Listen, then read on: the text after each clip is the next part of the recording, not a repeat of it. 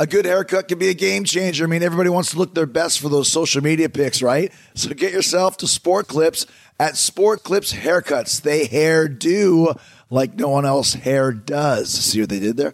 Not only is it the home of champion haircuts, but they've also made relaxing and unwinding the name of the game.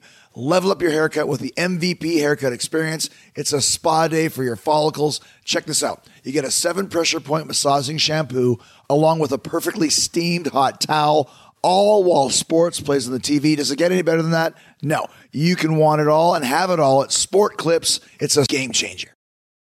This episode is brought to you by Progressive, where drivers who save by switching save nearly $750 on average. Plus, auto customers qualify for an average of 7 discounts. Quote now at Progressive.com to see if you could save. Progressive Casualty Insurance Company and Affiliates, national average 12-month savings of $744 by new customers surveyed who saved with Progressive between June 2022 and May 2023. Potential savings will vary. Discounts not available in all states and situations. Okay, people, tomorrow morning, 10 a.m., Santa's coming to town. Santa! Oh, my God! Santa here? I know him. I know him. The following program is a podcast1.com production.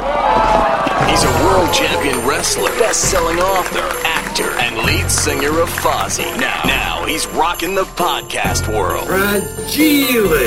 It must be Italian. This is Talk is Jericho. Talk is Jericho, starring Chris Jericho. Oh, yeah. Welcome to Talk is Jericho. It's the pod of fun and rock and roll right before Christmas time. Let's get the weekend started with the one and only purveyor of rotten jokes. It's Rock and Roll Hall of Famer, the bass player for Guns N' Roses, Duff McKagan. Hey, Chris Jericho, this is Duff McKagan calling you. I was going to ask you, what do you call a Frenchman wearing these sandals? A Frenchman wearing these sandals. Philippe Philop. Thank you very much. Philippe Philop. Took me a couple seconds to get that one right. I can barely get a laugh going for that one, though. Actually, no, I thought that was pretty funny.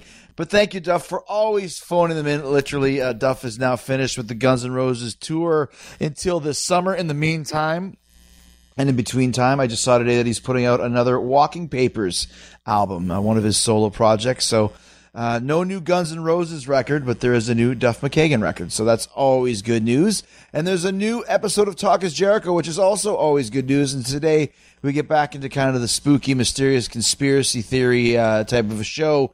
It's History's Mysteries. We're talking all about the unexplained, strange occurrences throughout the course of history. And I'm doing it with my good buddies from Gemini Syndrome, the band that we toured with a few months ago. Fozzy, Gemini Syndrome went out in the United States for a few weeks on the Judas Rising tour. I got singer Aaron Nordstrom and drummer Brian Steele Medina from Gemini Syndrome. They're here. We're not talking music. Like I said, we're talking History's Mysteries, theories about the history of the world and religion, stuff like the Freemasons, which Brian is actually a member of, the Illuminati, the ancient Chinese mafia, Stonehenge, and the pyramids of ancient Egypt and Mexico. We're talking about the Gospel of Thomas, Jesus Christ, evolution versus science, and the 8 levels of consciousness that Timothy Leary was in constant search of. It's some pretty deep stuff, and it's all very creepy and very thought-provoking. Fascinating conversation with Aaron and Brian of Gemini Syndrome. Like I said, we recorded this in September when Fozzy and Gemini were touring together. This show is going to make you think and ask questions right down to whether or not Christopher Columbus truly discovered America and what really happened after he got here. History's Mysteries coming up next. I'm saying that pretty quickly. History's Mysteries coming up next. And while you begin to ponder that, let me remind you that Alpha versus Omega is 2 weeks away. January 4th at the Tokyo Dome in Japan. And if you want to be a part of the Alpha Club, you want to join in on the Alpha Club Jericho, then just go to hottopic.com or go to any Hot Topic location and get the Alpha Club t-shirt. It's blue. It's got little lists on it, if you notice that, with an Omega symbol. So Kenny's on the list. I wore this when I attacked Kenny in Fukuoka, and it's all the rage. Hot Topic called me pretty much right after that show, which was December, when was it? December 11th or whatever it was, and we rushed job, got it into stores. It is the number one selling T-shirt in Hot Topic right now. And you're talking about they've got Bullet Club T-shirts, they've got Stranger Things and Riverdale and Harry Potter and Star Wars. And here, your little host with the most, Chris Jericho's Alpha Club shirt is the number one selling shirt in Hot Topic. So go to any Hot Topic locations and find it, or go to HotTopic.com and look up Alpha Club, Chris Jericho. All of those will take you straight to the Alpha Club shirt. It's a good-looking shirt. Go check it out now. And check out Fozzy as we continue the Judas Rising tour. February 28th in New Orleans. We're going all across the United States. 30 dates. Dallas, Houston, Lubbock, Chicago, Detroit, Grand Rapids, Seattle, Portland, San Francisco, Los Angeles, San Diego, Las Vegas, El Paso, you name it, we're going there. I believe Albuquerque, Tucson, Phoenix. We're going to check that out. We're going to be rocking all the way across the United States with Through Fire, Santa Cruz, and Dark Sky Choir. Go to FozzyRock.com for all the gig information, cities, dates, venues, ticket information.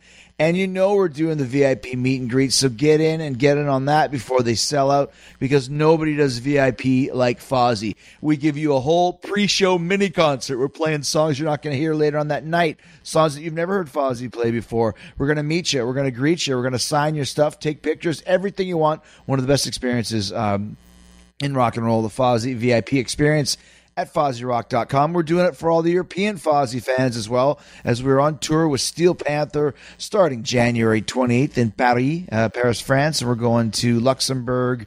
We're going to the Netherlands. We're going to Norway, Germany, Spain, all across Europe with Steel Panther. You can find out all that information once again at FozzyRock.com.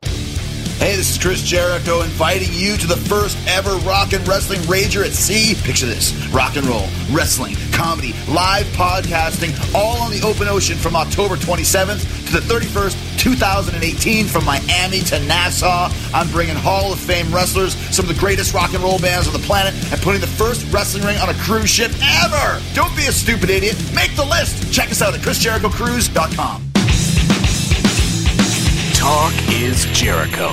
Okay, so we're on tour with Gemini Syndrome, and Aaron and I were talking about doing a podcast, and then the other night in the gas station, I run into Brian, who's also a Gemini, and you started asking about some of the conspiracy theories that I have. I don't know if you listen. Do you listen to the talk? I listened to the one, yeah. Okay, so you know that I have a lot of paranormal conspiracies. Then you open up this whole new world of these type of conspiracies and this type of like revisionist history, which I found out Aaron is also into. So the whole Gemini Syndrome podcast morphed into what we're going to talk about today, which I'm not completely familiar with. So maybe you guys can kind of lay the groundwork of what we're going to be discussing. The question you got to ask is, did we conspire to turn it into a conspiracy podcast? Is it a conspiracy of a conspiracy? Conspiracy within a conspiracy. It's worked on both ends, right? The inception. We're in. So tell me exactly what you were talking about. Well, yeah, the conversation that me and you got into the other night was basically about how, you know, the larger conspiracies, we still live within them and we don't know, you know, much like in, you know, 500 years ago where it wasn't necessarily a widespread understanding that the earth was round or flat, or, you know, they almost kind of didn't even think about it back then. It wasn't like there were hardline people going like, the earth is round, the earth is flat. It was just something that they didn't really think to question back then. And so now we live in an age where there's lots of things that we don't think to question. One of them being what we're taught, our understanding of history. We have we're constantly gaining, you know, knowledge with, you know, the universe and space and our place within the universe and within our galaxy, and then that feels so big that we don't ever really think back to like, well, what about what we know about ourselves? I'm thinking now more than ever, over the last 10 years, you know, Americans are getting really comfortable with the idea of the reality behind what Christopher Columbus was and what happened with that, and have a real understanding, you know, and, you know, even like, with the assassination of JFK and those kind of things. And we kind of are having an understanding where in hindsight we look back and go, oh, well, that's pretty obvious that was messed up or. So you're talking about revisionist history, to where people are just accepting what they've been told and not really questioning. Is that kind of what we're discussing here? Yeah, a little bit. Well, yeah, that. But the thing is like, there was never an official announcement that like, hey everyone, JFK was assassinated. For a much bigger reason than what we were taught, and there was never really one day somewhere on the news they're like, oh, by the way, Columbus was, a genocidal maniac, like that never. Let's talk about this. You mentioned Columbus a few times. You're talking about the Flat Earth Society, where there's a lot of people who believe that the Earth is flat, one big long plane in comparison to the world being round. Which I love. Yeah, you love that idea. I've just they call it the globular Earth model. So what side of the coin are you guys on? Oh, I'm on the side of the globular Earth model. The picture in space of the globe. Yeah. But the reason those people, I think the reason why those things kind of pop up is because there are larger things that we are lied to about. So then they start kind of overdoing it and finding holes in stories where maybe they don't necessarily have the expertise to kind of dig into it. You know what I mean? What was we were saying about Columbus being a maniac? What was that all about? Well, because I mean, just even the now that we have access to the actual historical documents of what happened. I mean, he was only like coming out here as a last ditch effort. He went to many different countries trying to get funding to like do explorations, and he was turned down again and again and again and again. And when he finally came here, he came here with a kind of bunch of renegades. Kind of got here, went back, and then brought a couple slaves with him, and then came back again, and kind of wiped everything out there. But Gotcha. He was looking for stuff that they didn't even have. So you're saying that's the concept of how people are because of this, all these other things that people are finding out, that you can believe in a flat Earth society, or that the moon landing never happened, or some of those type of things. So what's some of the events that we're discussing in actuality of what you're pointing at? Well, one of the things that we were talking about is how we take it for granted that, that the pyramids were built, like 3,000 years ago, and that our clock kind of starts around the time of Jesus. Our whole clock is based off of Jesus' birth. Yeah, we were either AD or we're BC, and anything that's before BC, we kind of chalk it up to like, oh, well, that was archaic times. And we kind of have this big, unless you're like super into history, then there's a big gap that kind of happens between 0 and 1500. Mm-hmm. And we are just kind of don't even like really think about it, don't even really question it, And so about 15 years ago, there was a site, Göbekli Tepe, that was discovered. And at first they thought it was just kind of like these giant, rock structures, and they started digging them out, and they discovered that these are like gigantic monoliths that are set up in much of the similar fashion that they set up Stonehenge.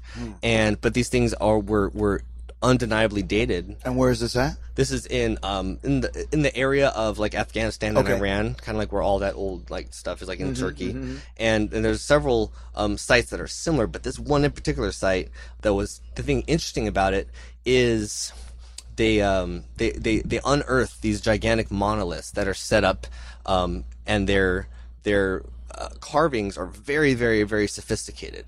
And by our current understanding or model of history, these would have had to be created by hunter gatherer nomadic tribes. Like people that don't have a sophisticated understanding. Almost Neanderthals. In that yeah, sense. Exactly. Right. Like so for 15,000 years ago, they're not thinking that that we are having a constructed organization, like where we're like worshiping a god or like going to church or doing any sort of like organized religion or organized gatherings, but these are dated back then. Clearly, for the first time, we found something that predates the pyramids. You know what I mean? And when I say predate the pyramids, we've never been able to date the pyramids because the only thing that they've actually dated was the actual carvings and the engravings and the markings on the pyramids, because they don't have the technology to actually date the actual stones. There's no way to do that. But they were able to date these stones by, because they were buried there by the sediment and the rocks and everything that they were buried in. Now, here's the other crazy thing about it is there's not just one of them. There's like 50 of them in one site. And every single one was constructed individually, buried, and then they built a new one. Buried, built a new one, buried, built a new one every 100 years. So this one site was over 50 time capsules. And the interesting thing about it is that each one, as they find the older or more recent, is that the technology or the skill set, the craftsmanship of these monoliths, it doesn't improve over time. It gets worse over time. It dilapidates. Like it's almost as if these people, had a superior technology, and then they were trying to replicate it, mimic it. But each time they reproduce, it would be kind of like instead of going from the iPhone 4 to a 5 to a 6 to the 10, where all of a sudden we start digressing and we're rocking like. It would be like if we had an iPhone 6 and then they took away all the technology, and then the three of us had to try and build one on our own. We'd build exactly. So what exactly does that mean? What are those things, and where did they come from? Well, that's the conversation, and the hardline. What I would call them almost like dogmatic historical scholars, that they're kind of stuck in what they've been taught and what their teachers have been taught and what their teachers have been taught for, we're operating off of historical misinformation in a way. Yeah, that was established almost over 100 years ago. Like, this stuff really started coming, we really started exploring the country and coming up with all of our ideas about what happened as far as like the floods and the catastrophes in the 1800s, when we were there was a mass migration from the East Coast to the West Coast. We kind of spanned the country, and that's what we know about, areas like Montana and like, northern Washington and all these, where there's these giant plains and huge hills and still sparsely unpopulated relatively compared to the East Coast. And so there's a lot of interesting look at Utah and the mountains. Nothing there. Yeah, everything in Utah is crazy. Yeah. And all the sand dunes and the geography in Utah is mind-boggling. We were just out there. I did a show. We were searching for the lost gold of Butch Cassidy. And dude, it's amazing. It's Tatooine out there. It's Star Wars, complete barren, nothing out there. And there's a lot of Mayan treasures buried there because the Mayans came up through Utah. And then when that cat came, Jones, whatever it is for Mormonism, you don't need financial gains, so no one searched for it. So now there's all this treasure up there just because of that reason. So like you're right, there is a lot of just complete mystery just in Utah alone. And that goes to show you how little we've done. I mean, Joseph Smith went to Utah in the 1860s. Right. So when Salt Lake City was established like, was that 150 years ago. So we're living we haven't really come to any great conclusions or assessments that necessarily grow upon what we've learned back then, So if you're talking about these monoliths, you mentioned Stonehenge, like what do you guys think Stonehenge actually is? And how was it constructed? I think Aaron's got a big smile. I think that the important thing the key point to all these questions is to acknowledge a little bit of we don't know, because I think the problem comes into it is when we start thinking we know, because we don't know why they built that, and we don't know why they built. We don't know how they built the pyramids, and we don't know why they built the pyramids. The things that we can assess, at least from our scientific model that we have now, is that these things align with constellations, with Orion's belt, and you find this from the pyramids to Stonehenge to, the Hopi tribe in Arizona, to different parts of East Asia and whatnot. So all these things seemingly line up with something happening in the cosmos, right?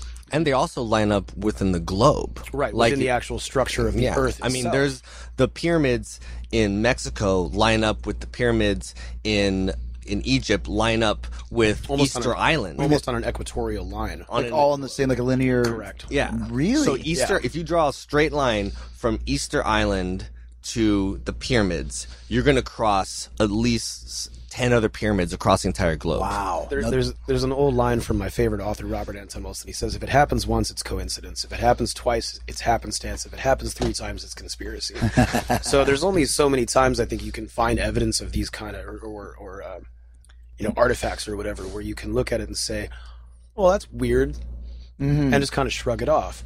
To kind of tie this into, I'm not trying to pick on anybody, but like the New Earth Christian model, where it's almost like you don't even have to subscribe to that, but we kind of believe that in a sense, that we're like, humanity's like 15,000 years old. And there's nothing before that. It was Neanderthal, and it was, these basic cognitive creatures that came before whatever we've evolved into.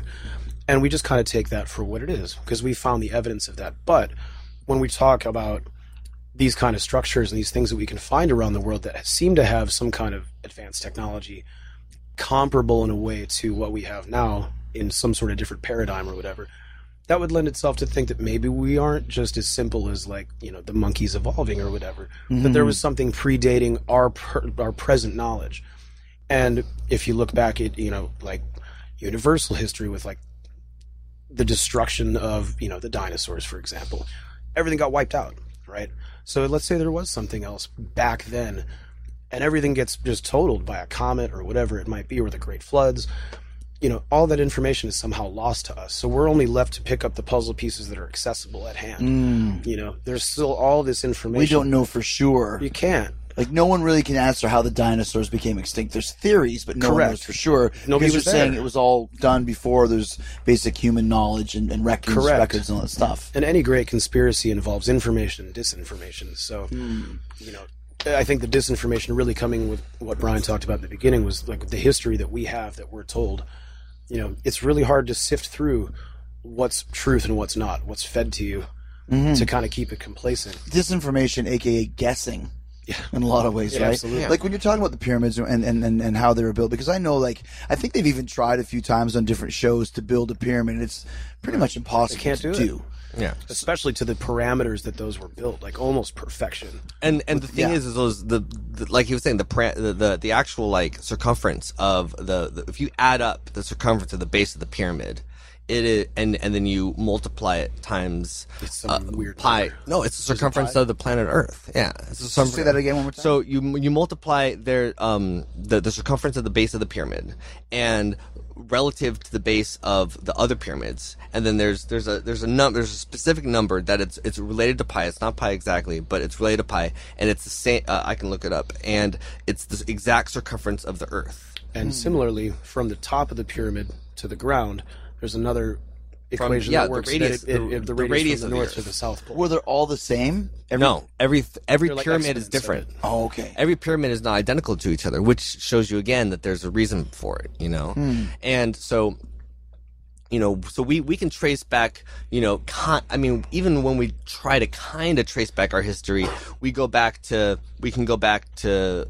Christ, and we know what was going on, with the Romans back then, and that was, around roughly the time of like Caesar. And then you go back another 500 years, and we're talking about Plato, and anything before that is pretty much just like up in the air. But we start calling that stuff legend. We start saying, because then we're talking about great floods and Noah and Moses and Enoch and all the and Atlantis, traditional Kabbalistic magic. Right. And so we just because we look at that stuff as like so far away ago, and they're talking about chariots of the gods and like all these things, but we have to understand that like this is an ancient people, and this is word of mouth, verbatim, happening over and over and over again. By the time we get the information, it's going to be it's campfire tales. Exactly. I whisper something to you, whisper to him. By the time it gets back to me, it's totally different. What I like about what we're discussing here is you guys are saying that these things maybe aren't possible to be built by humans, but it's not necessarily like an alien that dropped it down. Like you guys are saying that we don't really know for sure, or do you have a theory on what it is? I'm not saying that it's not possible to be done by humans. Right. I'm just saying that it's possible that in ancient civilization that we're not aware of, their understanding of their types of technology or their understanding of building and whatnot could have been completely different from our concept of it. We have technology that's based off, hugely off electronics and electricity, and the infrastructure that we've built as our current race could have been something totally different back then. But that's not to say that it couldn't have been just as advanced, if not more so. If you ever look at if you even look at a model of how many satellites we have around the Earth, it is insane. We have a junkyard of satellites currently around the Earth in space, and a lot of them, when they die, they just die. And they're just, so we have this floating junkyard of satellites around our Earth. And I look at it kind of almost like we're in the industrial steampunk kind of version of technology, but our version of space. Because obviously you would imagine if there was a truly advanced civilization, they wouldn't be creating a junkyard of junk around there every single planet. Because after a while, you're going to eventually have to clean it up. But here's something that's interesting. When you talk about, the Mayans and the whole civilization basically disappeared, there could be others that we don't even know of. There could have been some sort of technology that you could build the pyramids with that got lost, and no one's ever been able to figure it out because that whole system was gone. 100%. Eradicated. And the thing is so what you would have in that instance is you would have these great monolithic structures that would survive a catastrophe, and then you would have a people that would have tales, legends of how these things were created, then they would just kind of take it over. Then you end up with the Egyptian dynasty. People that had this, they inherited it, almost as keepers of that information to be handed down to. Which goes back all the way down to Plato. When mentioned Plato a couple times. What's the significance? So Plato traveled to Egypt and spoke to this guy Solon, and Solon is the one that told him all about Atlantis. And Solon got his information from an ancient Egyptian priest back in those times. So this Egyptian priest, which carried this sacred knowledge that they've been carrying for tens of thousands of years, entrusted Plato with this information. That's how Plato came up with the story of Atlantis. A lot of people look at it like a story, but Plato never claimed it as a story. Plato claimed it as the city that was sunken under the sea. That's our modern translation. Yeah, the great sunken city of Atlantis. But if you just look at it from a more logical perspective, it's not just a city, but it would be an entire civilization wiped out by water, by a flood. Because if basically 12,000 years ago, 12,800 years ago, there was a giant flood, and there's no way that's historical fact. And in that time, which is what we were talking about, all the great mega mammals, 75% of them went extinct. We used to have crazy giant beavers the size of rhinoceros, horses the size of giraffe, ostriches that are giant 12 birds, feet tall, huge giant birds, armadillos. 75% of them wiped off, including the mastodons. And in our current model of history, we claim that as there was a flood, and the ones that survived were hunted away into extinction by nomadic hunter-gatherer humans, because we were not smart enough to use their furs as coats, and we were just animals back then, as far as they're concerned, as far as history is concerned. But is there proof of that there was actually Neanderthal? I like how you pronounce it properly, Neanderthals and mammoths at the same time frame? Oh, absolutely. Really? Okay. Yeah, there's entire gigantic graveyards of woolly mammoth bones that were discovered in the late 1800s that span all the way from North Dakota to Montana. And you can find these pictures online where they're these black and white pictures of just literally tens of thousands of woolly mammoth carcasses. And they're claiming that those were hunted by hunter-gatherers, because if they don't claim that, then they have to rewrite their version of when that flood was and what the consequences of that flood were and how that flood even happened. And this model assumes that those hunter-gatherers just massacred these beasts. We're just going to kill them all, which even from a simple mindset makes no sense. Why would you just kill all of them? Yeah. You would think if they're hunter-gatherers, they're worried if they're on that low of a cognitive level. They're worried about survival and survival only. So that means food, shelter, protection. Why would you just massacre a species? Well, not to mention if you're talking about woolly mammoths, which were quite large animals, And what are they using for weapons back in those days? Course. Spears. Yeah, exactly. How many spears do you have to throw to kill one woolly mammoth? Right. Never mind, how many are we talking about? Hundreds? Thousands? Exactly. How many woolly mammoths are we talking about? Oh, tens of thousands. Okay, so yeah, tens and tens of thousands of woolly mammoths killed by primitive men seems a little bit strange. It's the same thing with dinosaurs. Like I said, like Slash and I are big dinosaur aficionados. We talk about all the time, how did the dinosaurs extinct? Well, maybe there's some kind of a disease or maybe something like that, but no one really knows for sure.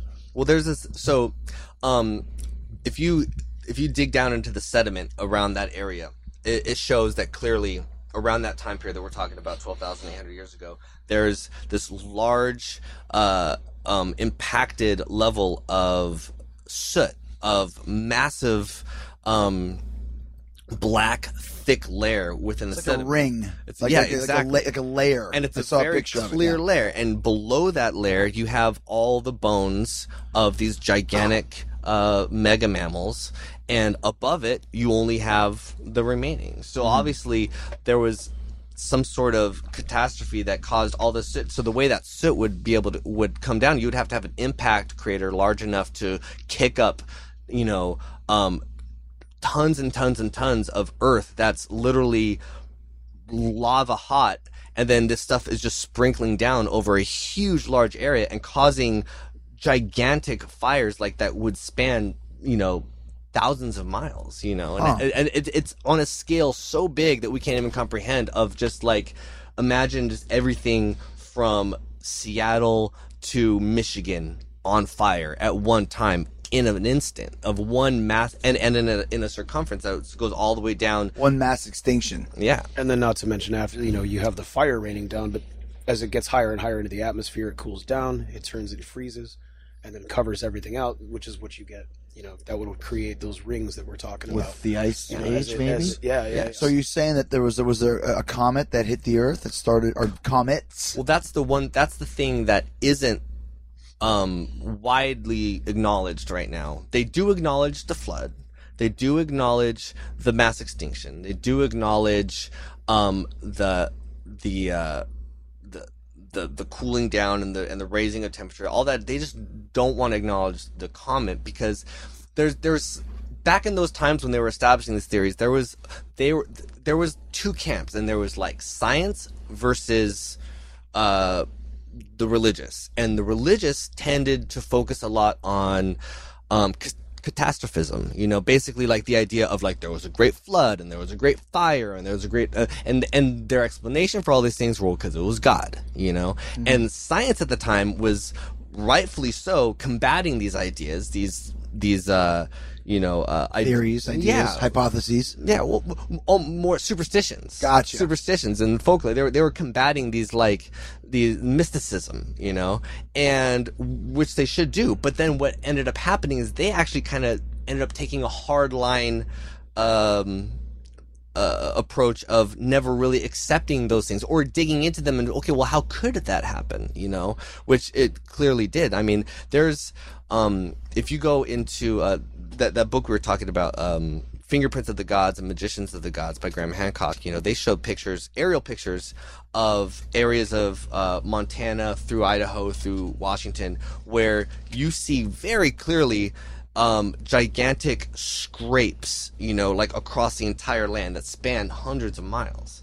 And we see that every day. Like if we're driving from California to Arizona, you see these gigantic, huge mesas that you just have this very like mountain, and all of a sudden you just got like a flat top for hundreds of miles, and then it dips down, and you would have to imagine it like on such a huge scale, water rushing, that's a half a mile high, and just gushing all the way from Texas all the way to California. What that looks like when it starts slowing down and dying down is it's just like a puddle in your backyard, and everything that's above the water gets like shaved off, and everything below the water kind of remains ridged. So let me ask you this: if you're talking about going back to the Great Fire and how they don't acknowledge it, why wouldn't history not acknowledge that?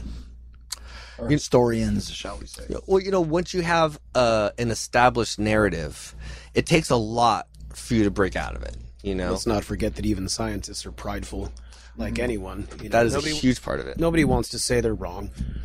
And and this ties into not only science but religion as well. And I don't think the two are separate. I think the two can be reconciled, but we can get into that later or whatever. Yeah. But to admit that you were at fault, no human wants to do that.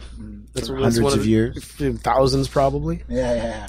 We can go back to the early Catholic Church and some of the things that happened there, where still now 2,000 years later we don't want to say we screwed up.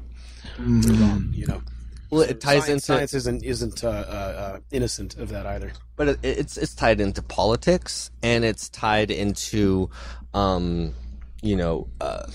money, because basically everything eventually gets sponsored. And right now, a lot of the science community, which has everything seems to be over the past 20 years become very, very polarized, left and right, and so you have this idea where we are very and we should be worried about global warming and humans' impact on all these things, but then if you subscribe to that theory, you either subscribe to the theory that humans are causing this huge problem on the earth and we're like the number one cause, and these things are our fault, and unless we lower our emissions we're gonna kill ourselves. And you have the other version that just says, the other side that says, well, that's bullshit. And those are your two sides, and you can't be down the middle, because so the minute you start saying, well, maybe there's these other gigantic things that have much, much larger impact on the earth than humans ever could. What, like in an infinite universe? Yeah. That doesn't mean that we all of a sudden should all start driving Hummers. No, let's still drive electric cars because that's more efficient, and because we're taking care of we're taking care of our earth that we live in. But you can't say both, because it's like they like to push the narrative that humans, we are these creatures that if we don't control you and tell you what to do, look what you did back then. You wiped out all the woolly mammoths, and then you put lead in your paint, and then now you're driving, fuel inefficient vehicles. And now it's fueled by fear. Yeah, and we should definitely take care of that stuff, but it's almost like the intention in which it's coming from isn't from a loving, hey, let's do the right thing place. It's a fear-based, do this or you will die. Let's use a really simple metaphor that I can speak from experience. So I'm a smoker, right? And smoking's bad. I can admit that. However, there's people that smoke their whole lives and don't die of lung cancer, right? So you could use that argument. Well, see, that guy smoked till he was 95 and he was fine. Now, that's not to say that smoking's not bad. It is bad.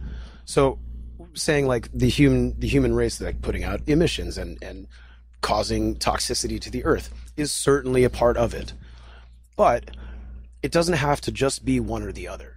It doesn't have to be humans' fault. It doesn't have to be the cosmos' fault. Maybe it's I don't know, kind of both. Maybe we're a small little piece of this infinite little thing. You mentioned infinite universe. What do you mean by that? Well, space is expanding. We don't have an end to it yet. And maybe that's, again, our flawed perspective, or our limited perspective, being these little specks of conscious life here. But we can't see to the end of the universe yet. Right. And it seems to be growing according to quantum physics. And accelerating. We can hardly get off of our planet. Exactly. You know what I mean? Exactly. We like to think we've always liked to think that we are the center of the universe. The most advanced. I mean, humans are far-fetched to name anything superior to ourselves. We can't. I don't think unless you find some Eckhart Tolle guy, name something that's superior to us even on Earth, Over the top of the food chain, do we got it? Yeah. So what are you saying? Are you saying, do you think there's other species, other living... I have my own idea about that. My idea about that is that it's next to impossible for an inferior creature to truly acknowledge a superior creature to itself. I feel that if there was a fly in here right now, or an ant, that those creatures are not by ego not able to recognize me and understand that I have 5,000 unread emails on my phone, and later on today I'll be downloading something off of Dropbox, and you're going to upload this podcast onto your... I mean, it's just beyond their scope of understanding. You know what I mean? Right. The most that I can interact with that ant is spitting a loogie on it, and it's just all of a sudden it's stuck in my loogie, and And it's gross. It's raining. Oh God, the gods, the gods must be crazy. You know what I mean? Loogie of the gods. Yeah, and so like by that same logic, you know, we endure these horrible tornadoes and these hurricanes and these tidal waves, and we have earthquakes, and and it's God mad at us because we voted for Trump. And let's stick little. That was a great theory, by the way. Oh, I was livid when I was reading that stuff. Oh, Florida deserved it because they voted for Trump. We're sticking come on. little tiny electronic devices skimming the surface of the earth, trying to measure, well, when's the next earthquake gonna come, but for all we know, water, just the singular mass of water that covers more than half of the earth could be a living, alive organism, way farther advanced than we could ever truly acknowledge. And the water, we're born within water, we die within water. Water is a part of us. We are mostly water. But could we ever have the foresight to say, oh, well, water is alive? Because we just don't. We just don't understand it, yeah. At Bet365, we don't do ordinary. We believe that every sport should be epic. Every basket, every game, every point, every play. From the moments that are legendary to the ones that fly under the radar. Whether it's a three-pointer at the buzzer to tie the game or a player that goes 2 for 2 at the foul line. Whatever the sport, whatever the moment. It's never ordinary at Bet365. 21 plus only. Must be present in Virginia. If you or someone you know has a gambling problem and wants help, call 1-800-GAMBLER. Terms and conditions apply. Buddy the Elf, what's your favorite color? Talk is Jericho. What other examples do you have of kind of this revisionist history of just accepting things because that's just the way it is? I want to go back to something you brought up earlier about Plato going to Egypt and talking to their. Now, Plato is a Greek philosopher. Correct. Yes. Correct. Okay, so he goes. There's Plato. There's Pythagoras was back from his era too, and he was into all sorts of crazy stuff. But so when they talk about going back to Egypt and meeting, the Egyptian priesthood, basically, which is their secret initiates or whatever, you start to see these names pop up, like Thoth, from their lineage or whatever. But then you start to see these names pop up in almost every culture worldwide, under different names, but they serve the same purpose, right? So you'll see it as Hermes Trismegistus, and you'll see it as Abraham or Solomon in the Jewish history. But you also see it in Lao Tzu from China, from the Taoist, and all these people serve the same purpose. I had somebody tell me years ago that at the time that Jesus Christ wasn't Jesus' name; he was Jesus of Nazareth. And Christ is a surname given to someone who is an anointed one or an enlightened one. And at the time of Jesus, there were 23 Christs on the planet. So it just kind of depends who you ask. But so you start seeing, right, you have the flood story from the Bible, and you have that same flood story appearing all throughout ancient culture. You have this fiery earth theory popping up all over ancient culture, in cultures that really didn't have any means by which to communicate with one another. Theoretically, as far as we know, the Mayans never talked to the Greeks, never talked to the Egyptians, never talked to the Japanese or the Chinese. But again, how are all these little synchronicities with, like we were talking with the placement of these monolithic structures and whatnot, and all of these similar tales happening? It seems like everyone dogmatized those universal ideas or these stories. Yeah. They dogmatize them in their own culture, and that's what bred things like religion, organized religion. And then that becomes, as Brian pointed out earlier, monetized, and it becomes bureaucratic. So going back to the time of Jesus up until St. Augustine, when the church really kind of hunkered down and said, they had the whole meeting where they canonized what books would be in the Bible, what books were not. And then, we find the Nag Hammadi, how do you say that?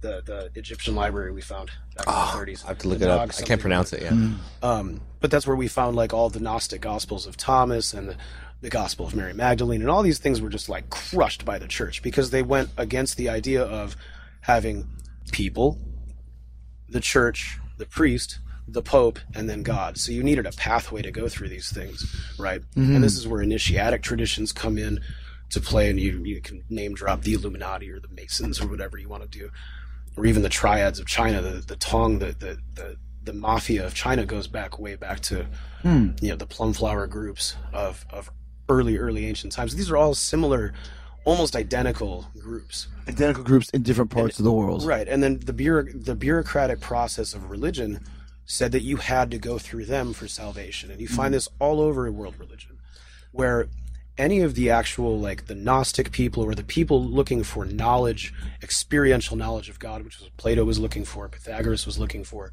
the Taoists were looking for, was this direct communion to something bigger, was just snuffed because it wasn't monetizable. You couldn't make money off it. And if you can't monetize it, you can't control people. And we can relate to that now by basically saying, look, like the establishment will gain power and will gain control.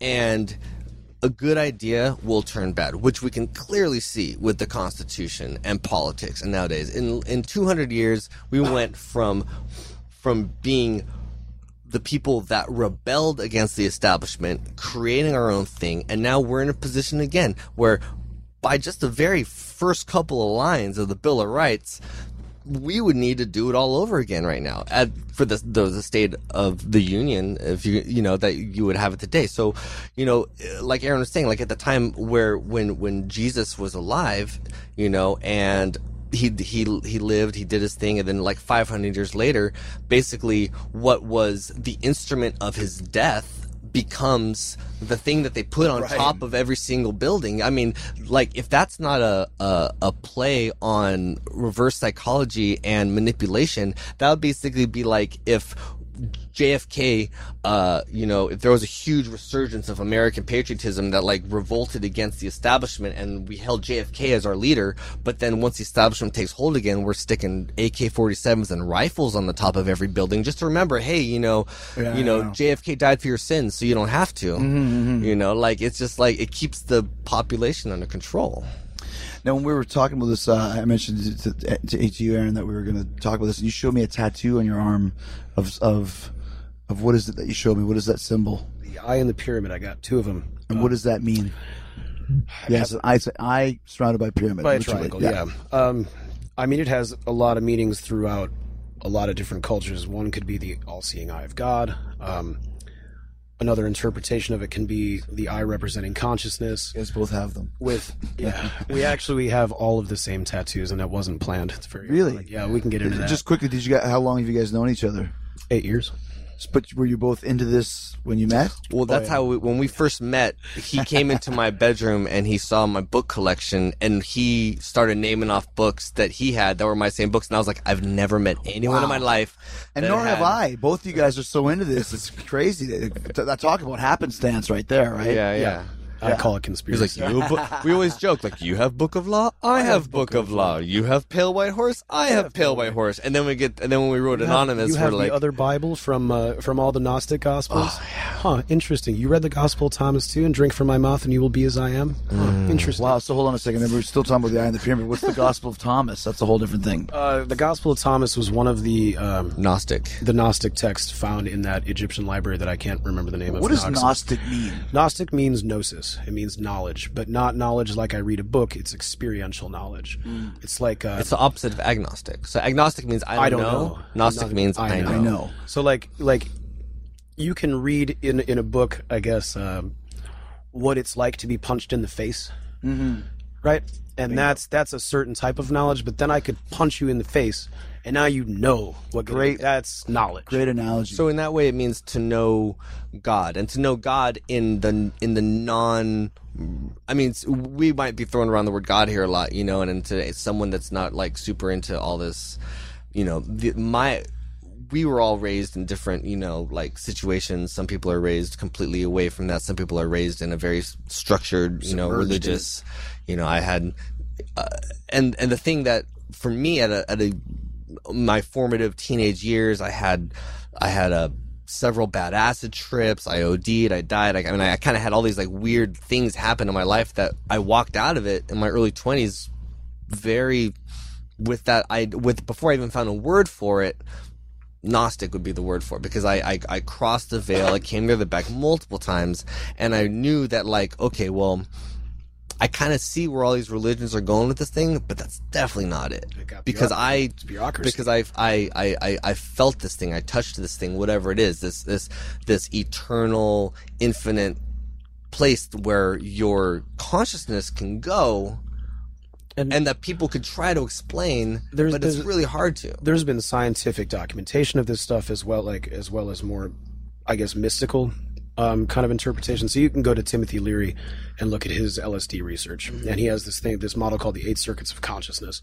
And basically, most humans operate on the base 4, which is the oral, approach, avoid, fight or flight; the anal, which is territorial, control or submit.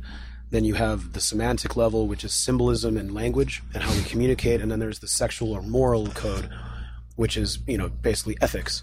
How we deal with sexuality, how we deal with emotional interactions on a deeper level. That's where most people stop evolving.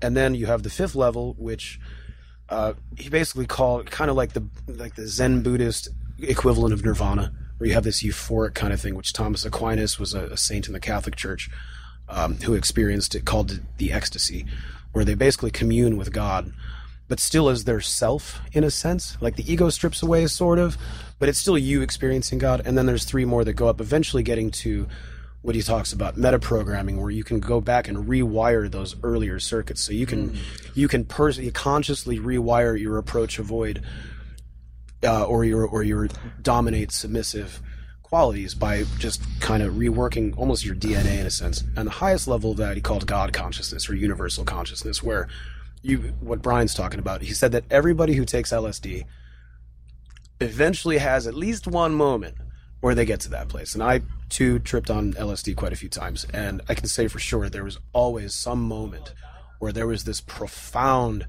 connection to something I can't describe. And when you come back, you always kind of lose most of it. It's right. But it's like a dream where you wake up and you can't remember exactly what you're talking about. Basically, like everything we're talking about here sounds very like, oh wow, that's such a cool, crazy idea. But like this is essentially the Kabbalah, and this is the stuff that Jesus was learning about and teaching about back in those days. Mary. His mother Mary was a high priestess in the Essene tradition, which is like, if you go to any scholar, you can find that, and they were the esoteric Gnostic spiritualists at the time. And so, and you can find the same stuff in Zen Buddhism. I have this book called Zen in the Brain. It was. Yeah, I have that. Yeah, we're talking symbol to tattooed all over. Yeah, it's everywhere. Aaron's got the same one. There's also like there's a classic big gap between Jesus as a child and Jesus as a 33-year-old man, saying that he went to possibly Asia and studied with them. So the Zen Buddhists would claim that you can chemically alter your own consciousness through deep meditation. So you don't need basically like any kind of drug in that sense is like an accelerator to that process. And that's why it's so hard to keep a hold of those experiences, because you're literally putting something in that triggers those experiences. Whereas if you're doing it through the very slow, almost torturous methods of the Taoists or the Zen Buddhists, meaning meditation. Yeah, and so LSD will get you there faster, but you'll lose it. Whereas meditation will take longer, but you can keep it longer in theory. Yeah. Well, there's so, like you mentioned the gap in history with Jesus is like, first of all, that's the gap of the history of the established people that wanted to put out the narrative that they wanted to put out. Like we're talking about that, like a lot of the plant-based medicines that they were using back there. One of the most powerful plants that's throughout the Bible and all old writings is acacia. From the burning bush of when Moses found the Ten Commandments, all the way through Masonic ritual, which uses the acacia to denote when acacia's a plant. Yeah, it's a plant. And when Hiram Abiff was murdered at the Temple of Solomon, they buried him with an acacia plant by his head because it's an evergreen and it's meant to symbolize that your soul will live on forever. But it's also just happens to be, a hallucinogenic when you smoke it. So this is just, so if Moses found a burning bush, of a bush that's hallucinogenic when you smoke it. I mean, these are just things you kind of have to like put It's one like a and one marijuana together. bush or something. Yeah, Right. and maybe that's not necessarily what it literally was, because a lot of these things should never be interpreted literally. But the idea of like, how are you going to communicate that if it's a 1,500-year-old story before even the time of Christ? How are you gonna like let the people know that, okay, we're trying to like tell, you know, first of all, how much communication can change over hundreds of years, let alone thousands of years. You know, they're trying to communicate these sophisticated thoughts, you know, and so that's how you explain it. You know? There's even stories from the Gnostic texts that talk about how the communion, the sacrament, was actually a certain type of mushroom that was hallucinogenic, so that when Jesus and his disciples were breaking bread, they were eating hallucinogenic mushrooms and they were tripping. And again, like those types of drugs can also foster those kind of consciousness experiences that are kind of beyond the five senses that we utilize. That we know the of, most. right? And what does the eye in the pyramid signify that you guys, the tattoo we were talking about? Well, I mean, traditionally it is meant to be the all-seeing eye of God, where it's basically saying that we are all united as humanity under one higher consciousness. And you can either look at that consciousness as something. I think a big problem is that we look at that consciousness as something separate from us. Like, oh, there's this thing looking down on us, where I think my understanding of it has evolved to the point where I look at it like that is the manifestation of our collection, of our collective consciousness. Which Carl Jung called the Akashic Records. Yeah. It's us. It's just us. It's all of us combined. It's like, imagine if we can get all of humans looking up at a mirror at the same time, and that sight looking back down on us, that's what God is, you know. As Thomas Aquinas kind of labeled it, he defined God as the one thing that is just beyond human understanding. So the biggest thing that as humans we can kind of comprehend mentally is infinity, right? Even if we can even wrap our head around what that really means. It goes on forever, yeah. So God is one step beyond that. Was his definition of it, which I love. And that was the Gospel of Thomas. It's not a lost gospel from the Bible. It's a completely different. No, it is a lost gospel. So there's actually the lost books of the Correct. Bible. Yeah. There's a book you can order online called The Other Bible, and it has all of them, plus like the writings of the Hermetic traditions, a lot of other crazy stuff. I mean, there's like baby gospels of Jesus that were found. And it's Nag Hammadi, I remember how to say it. So why once again, the question of why would those books not be included in the typical because Bible? They're saying to the people that they're talking about the Gnostic experience of being, like what Brian just said, that the entirety of humanity, of our conscious being, is already a part of it. We've just kind of lost sight of it. Whereas the church had to have this kind of hierarchical system, so that you have to go to the priest to absolve your sin. You have to go to confession. Well, there's a clear separation from what the church is and what the church was back in those times versus the text that they wrote their Bible from. You know, like they wrote their Bible from a collection. They basically had a library of books. You know, let's just imagine it to be hundreds and hundreds of books and these things back in those times where they were handwritten. Sure. You know, so so they go and they're like, we're gonna pick these 40. You know what I mean? Because anything that doesn't fit with the narrative that they're trying to establish they're not going to include it, obviously. You know, it's like you have to edit a movie to tell the story that you want to tell. Exactly. So it's like deleted scenes. Yeah, and very much like converting a book to a movie. How much detail do we always lose in that sense? Right. Great point. I just saw that you sent me a text of something you'd done before. Are you a Freemason? Yes. Gotcha. Now, what? I don't even know if you can talk about what is a Freemason. Well, Freemason. I've heard about it for so much. You mentioned it earlier, but what exactly is Freemason? Is one of the older fraternities that have been passed down orally over the past several hundred years that can be traced back with roots they back to Solomon and Hiram Abiff, and that's where a lot of it. It's basically. Long time ago, in those times, ancient stonemasons were the only people that really traveled. A lot of people were born, lived, and died in their little tiny town. Right. Yeah, and there was never. It didn't make sense for them to travel. It didn't. It served no purpose. The people, but the certain people that did travel. There was actually two groups of people that traveled, and it was the stonemasons and it was the artists and the musicians. And so masons would have to travel to build. Yeah, because cities. It was a very specific skill set, and they were very well paid. So it was very common for people to impersonate that they were a skilled craftsman, because they would try to walk on the site, and these sites would hire hundreds and hundreds of workers. And so they developed a system of grips, signs, handshakes, secret passwords to acknowledge each other. If two people had never met, how are you going to know? Because if one thing goes wrong when you're building a giant cathedral, if it's not square, if it's not level, if it's not plumb, the building's going to fall down, and that happens a lot, And so they took it real serious, and the punishments were, you could be punished with death. You can get your hand cut off, get your tongue cut out if you impersonated it, because they were just trying to get their master mason wages, which they weren't. Yeah.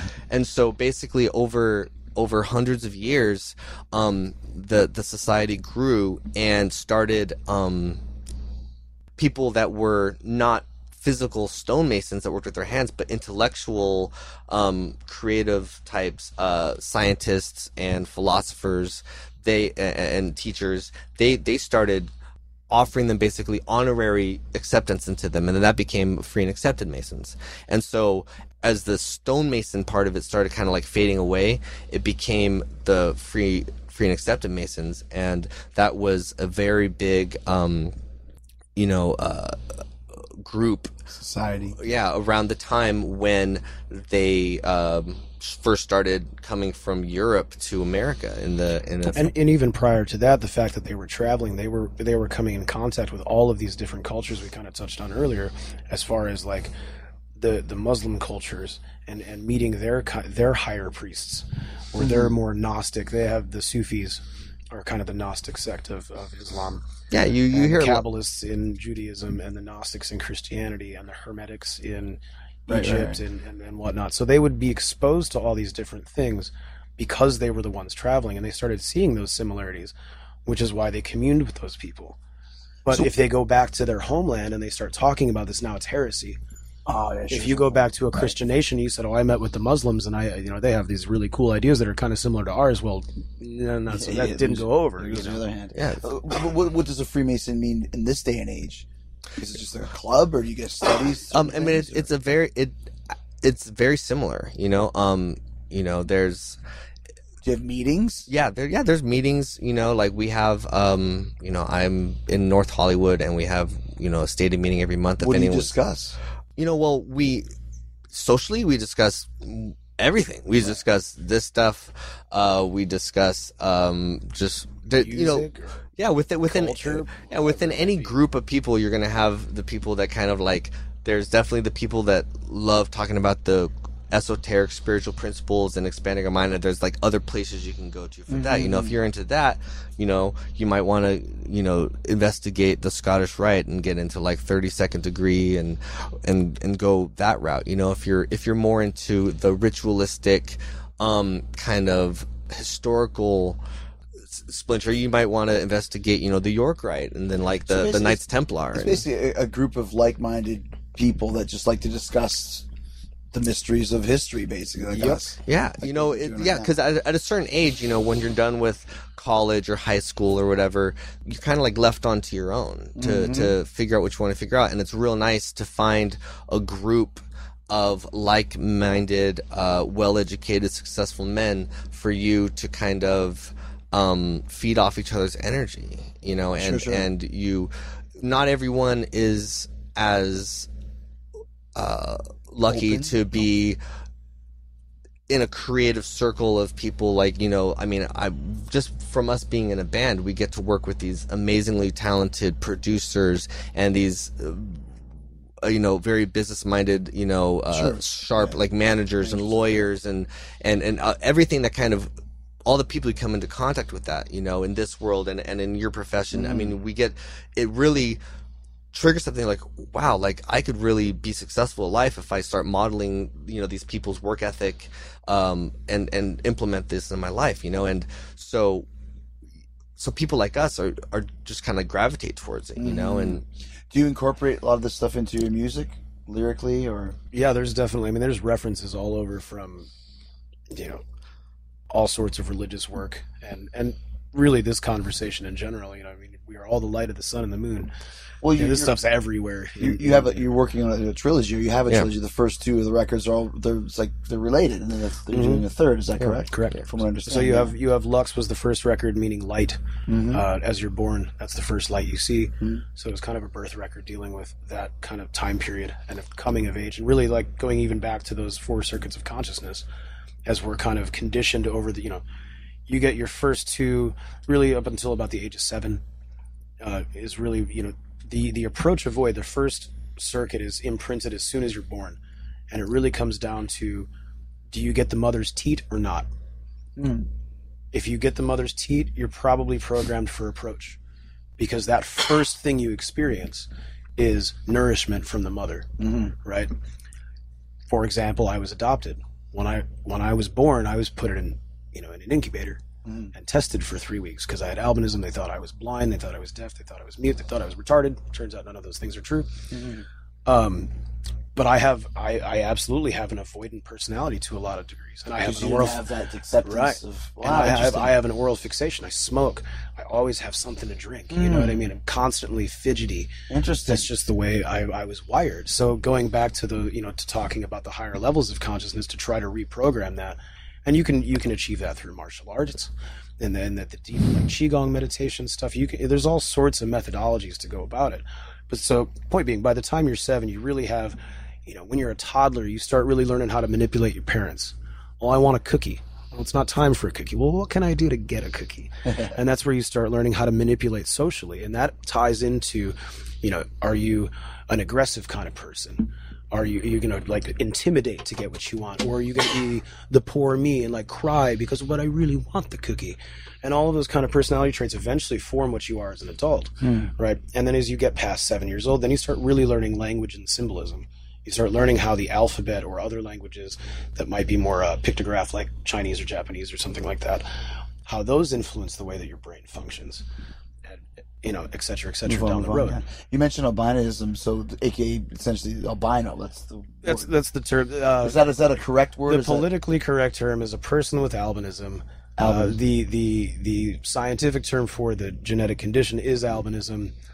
Supposedly, person with albinism. Yeah, I'm an albino. Let's but just that's call that's a spade a spade. Like, but I mean, like when I have like some of my friends that I've been on before in the past that are little people, like midget. It's not the politically correct word, right? But they're like, yeah, I'm a midget. Fuck it. Yeah, that's where I'm at. I don't care. I'm an albino. So what does that like? Explain that. Like, what does that mean? So it's a recessive gene trait that's inherited by the child. It has to be carried in a recessive fashion by both the mother and the father.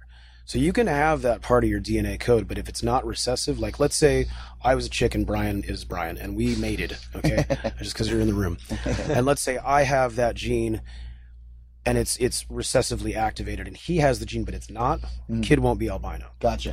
If we both share that recessive trait, there's a possibility of the kid being albino. But that's not even to say that it's true. I've met plenty of people who have albinism or whatever, and like they have it, and then the middle kid doesn't, and then the third kid does. And I've met kids that all of them have it in the family. You know what I mean? So it's really kind of a crapshoot in a sense.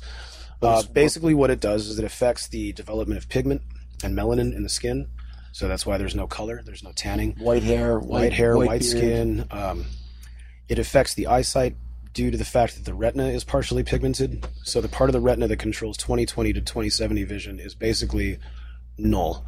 So you wear glasses all the time, but you don't wear glasses on stage, do you? No, I'm blind as a bat. So you literally can't see. I mean, I can see, but it's very difficult for me to explain to someone who has good vision because I've never had it. So Gotcha. I don't have a reference point. I understand. To me, I see as good as I've ever seen. Right, with your glasses on, it's clearer.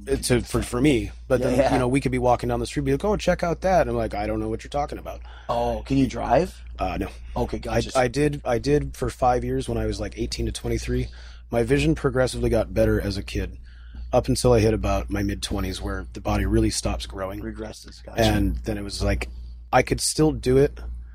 I just, I'm a city dweller. Mm-hmm. I've lived in Chicago, Los Angeles, Las Vegas. Yeah. I don't want to mess with it. If I lived in the country, I'd totally drive. Yeah. I'm an excellent driver. I drove 5 years, no tickets, no accidents, and I put on probably 100,000 miles of drive time. So, excellent driver. Yeah. Definitely, yeah. More than I could say. I'm a better driver than Brian. No offense. But what about, like you mentioned, like white skin? Like, could you ever get a tan? Nope. Or would you just sunburn? Like, It's just burn. Gotcha. And that's another interesting thing, though, too. So I started doing traditional Chinese Kung Fu in my teens. And I noticed you always wear like the Chinese Always. kind of Yeah, shirt. yeah, and, yeah. What's that called? I don't A even Chinese shirt. A Chinese shirt, yeah. Thanks, Amazon and Brian. But there's a part of the Qigong that, they talk about energy or Qi or whatever and how you can move that throughout your body in traditional Chinese medicine. There is one thing called guardian Qi, which is really affected by, it starts with the lungs and the large intestine. Those organs affect the skin. So what I noticed when I was in my late teens, when I was really, really starting to get into this stuff like heavy, and I was living with my Sifu, with my teacher, I was training like 6-7 days a week, 8 hours a day. Living in Ventura, California, on the beach, I would go to the beach and train by myself, and I would never get burned. As a kid, though, I was a lobster and peeling all the time. Like, I had to absolutely wear sunscreen at all times. And that's not the case anymore. And I found that very interesting. I have to chalk it up to that, in a sense. And like you said, I go on stage without glasses. I can't see. If I hadn't done the martial arts for as long as I have, I wouldn't have the spatial awareness that I have. That's really what it taught me. I don't claim to be a fighter by any means. I haven't fought in 20 years. And I like to keep it that way. Yeah. Unless you want to hop in the ring. I'll Hell take you no, on. man. Not with you. Not with you. Thanks. But, all of that stuff kind of influenced it as to how I can function the way that I do. I've met hundreds of people with albinism.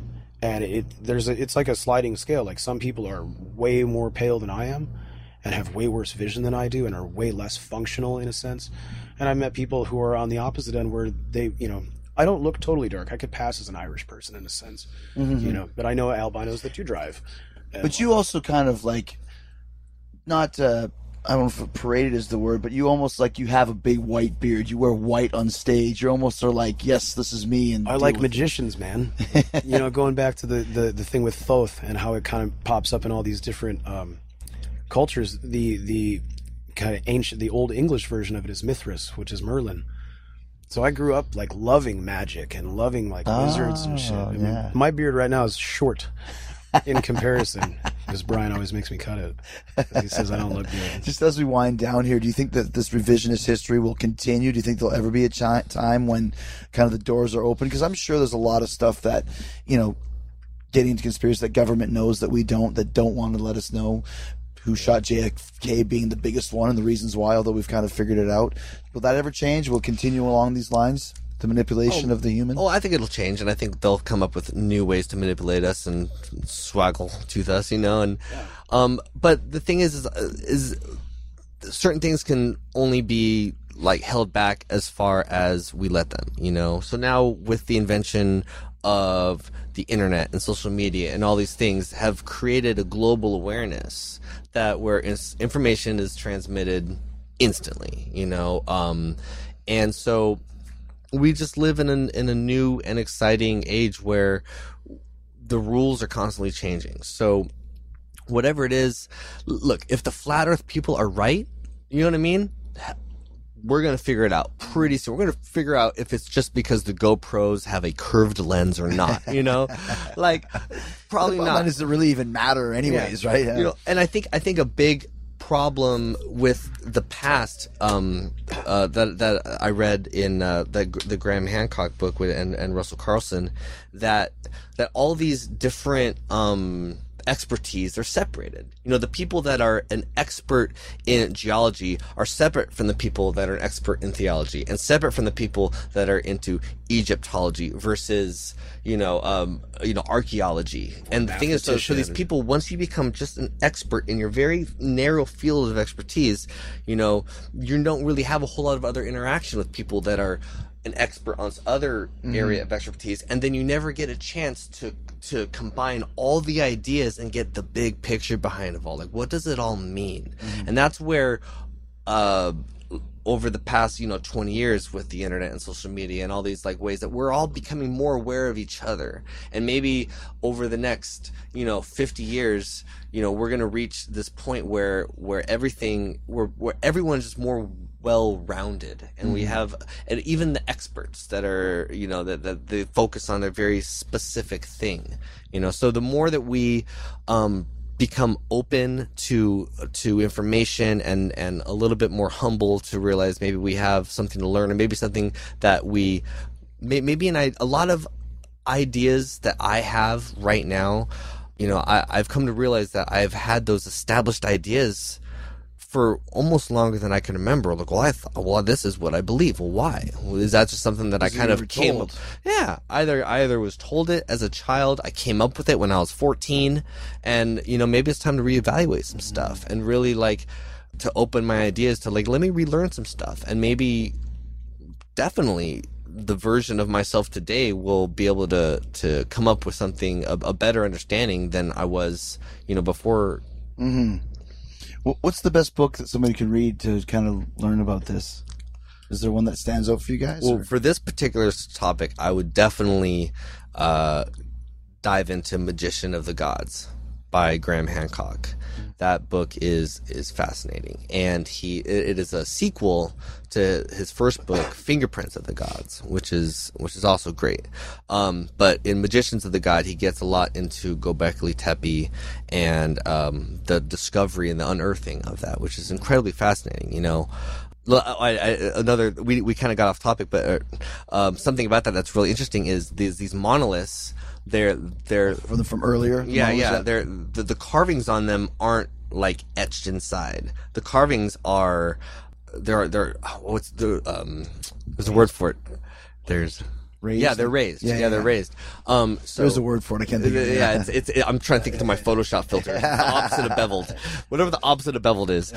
So they're raised. So like if you see this giant slab of a giant pillar, there's like a monkey and then a lion and then like a falcon, but with like human arms, but it's raised. So they had to chisel around it. So they chiseled out the negative space of all these monoliths, and they get less and less and less sophisticated as you go along. Right. And so the guy that's unearthing this thing is going to go, we're just counting on finding the one that starts that's older, that gets worse. But every time they find an older one, it's better. Right. And they've only unearthed like 10% of these things. That is so bizarre, considering you're going back in time, not even just like whether or not the humans were, or whoever created it, were more sophisticated, but just the time. Mm-hmm. You would think that it would get war by just the elements, sure, yeah. You know what I mean? It should get better as you progress into history, because it's newer, further back. Because going against their argument that these are just hunter-gatherers that didn't know how to organize. It goes back to the statues on Easter Island where there's like 50 of them and they're all exactly the same. Mm-hmm. Yep. How do you do that?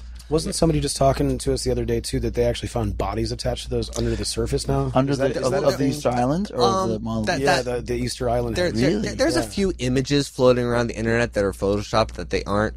There's no whole bodies, but they do go. They do go beneath the surface. They do go torso. Okay. They go down. Do people know that you guys are into this stuff? Is this kind of common knowledge? Like, do people come up to you and give you theories and check this out type of thing? Because they will now. Yeah, I think there's little. We do some interviews and stuff where we kind of like don't go so deep into it. This is definitely the deepest we've ever gone into it. Last question: what does Gemini syndrome mean? Is there a certain? It just sounds cool. It means all this. I mean, truly the down to the symbolism. The whole symbolism is we have this is us. Yeah, that's your sign. That's your created sign. It's our duality. Yeah, it's our yin and our yang. It's the part of us. It's the devil on this shoulder and the angel on this shoulder, but we're united by the Mobius strip. We're by our DNA, by our genetics, by our biology, by our nature, and our nurture, by our concept of infinity, by our concept of eternity. Aaron brought up how we can perceive infinity, and there's this great quote by Eckhart Tolle where he says, if everything was blue, you wouldn't know what blue was. You wouldn't be able to even see blue. You know what I mean? Because everything will be blue. So in the same way, you know, the only way that we can see the proof that there is infinity is by the very fact that we can see death.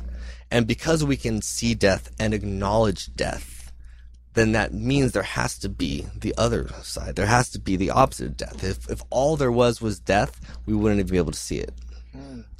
It's interesting, man. Unbelievable. I got to plug one book since Please do. It's not a nonfiction book, but it's written by Robert Anton Wilson and Robert Shea called the Illuminatus Trilogy. And he starts off in the first page of the book before the story even begins. He said, "This is guerrilla ontology. Ontology being the study of reality, and guerrilla being guerrilla warfare. So it is a 1,348-page assault on your perception of what's real and what's not. And it's told in a story format, but certainly a lot of actual factual historical stuff is put in there in the story. But it's definitely dealing with conspiracies on all fronts, whether it be the Masons, the government, the Illuminati, the Knights Templar, so on and so forth, all the way back to Atlantis, to high magic. It's I've probably read it 5 or 6 times in my life. The first time it took me 9 months, and then the second time I did it in 3 days. Wow. And you always find something new. But Robert Anton Wilson was friends with Carl Jung and with Timothy Leary. He was a psychologist. His first gig was actually writing for Playboy as an editor. And You read it for the articles. Yeah, exactly, right?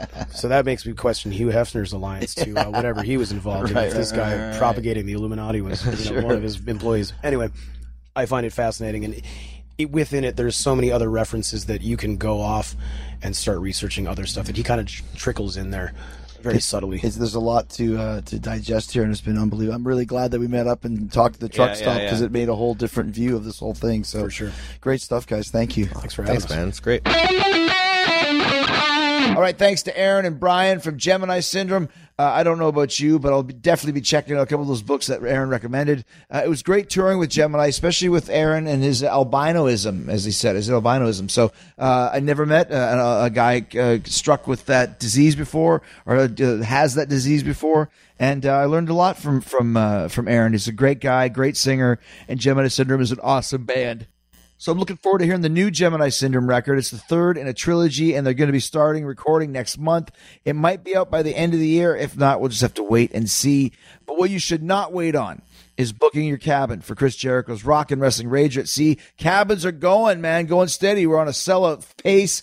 Some decks already sold out, but you still got time to make the list. Everybody wants to know, hey, how do I make the list? Can you put me on the list? If you book your cabin before January 15th, 2018, about 2.5 weeks from now, 3 weeks from now, you take a picture with me in the list, and you know what happens? When you go on the Chris Jericho Rock and Wrestling Rager and you book your cabin before January 15th, you know what happens? Huh? You just made the list. Yeah, that's how you make the list. Book your cabin before January 15th. You still got some time. Go to ChrisJerichoCruise.com and take a picture of me with the list. I'll even write your name on it. For as low as $150, you can reserve your cabin. ChrisJerichoCruise.com. Everything included in the price. Remember that. All food, all the activities, all the wrestling matches, live comedy shows, live podcasts, Fozzy concerts, King concerts, everything. It's all inclusive with the price of your cabin. The only thing you got to pay for is drinks and gambling. And if you're a teetotaler, then you don't got to pay a damn thing. And you'll be able to come hang out on the ship with all of these incredible guests. Now remember, they're not sequestered behind a wall. This is not Game of Thrones. We are all on the ship together. So who knows who you'll run into, eat dinner with, go to a show with, hang out with, have a drink with, gamble with.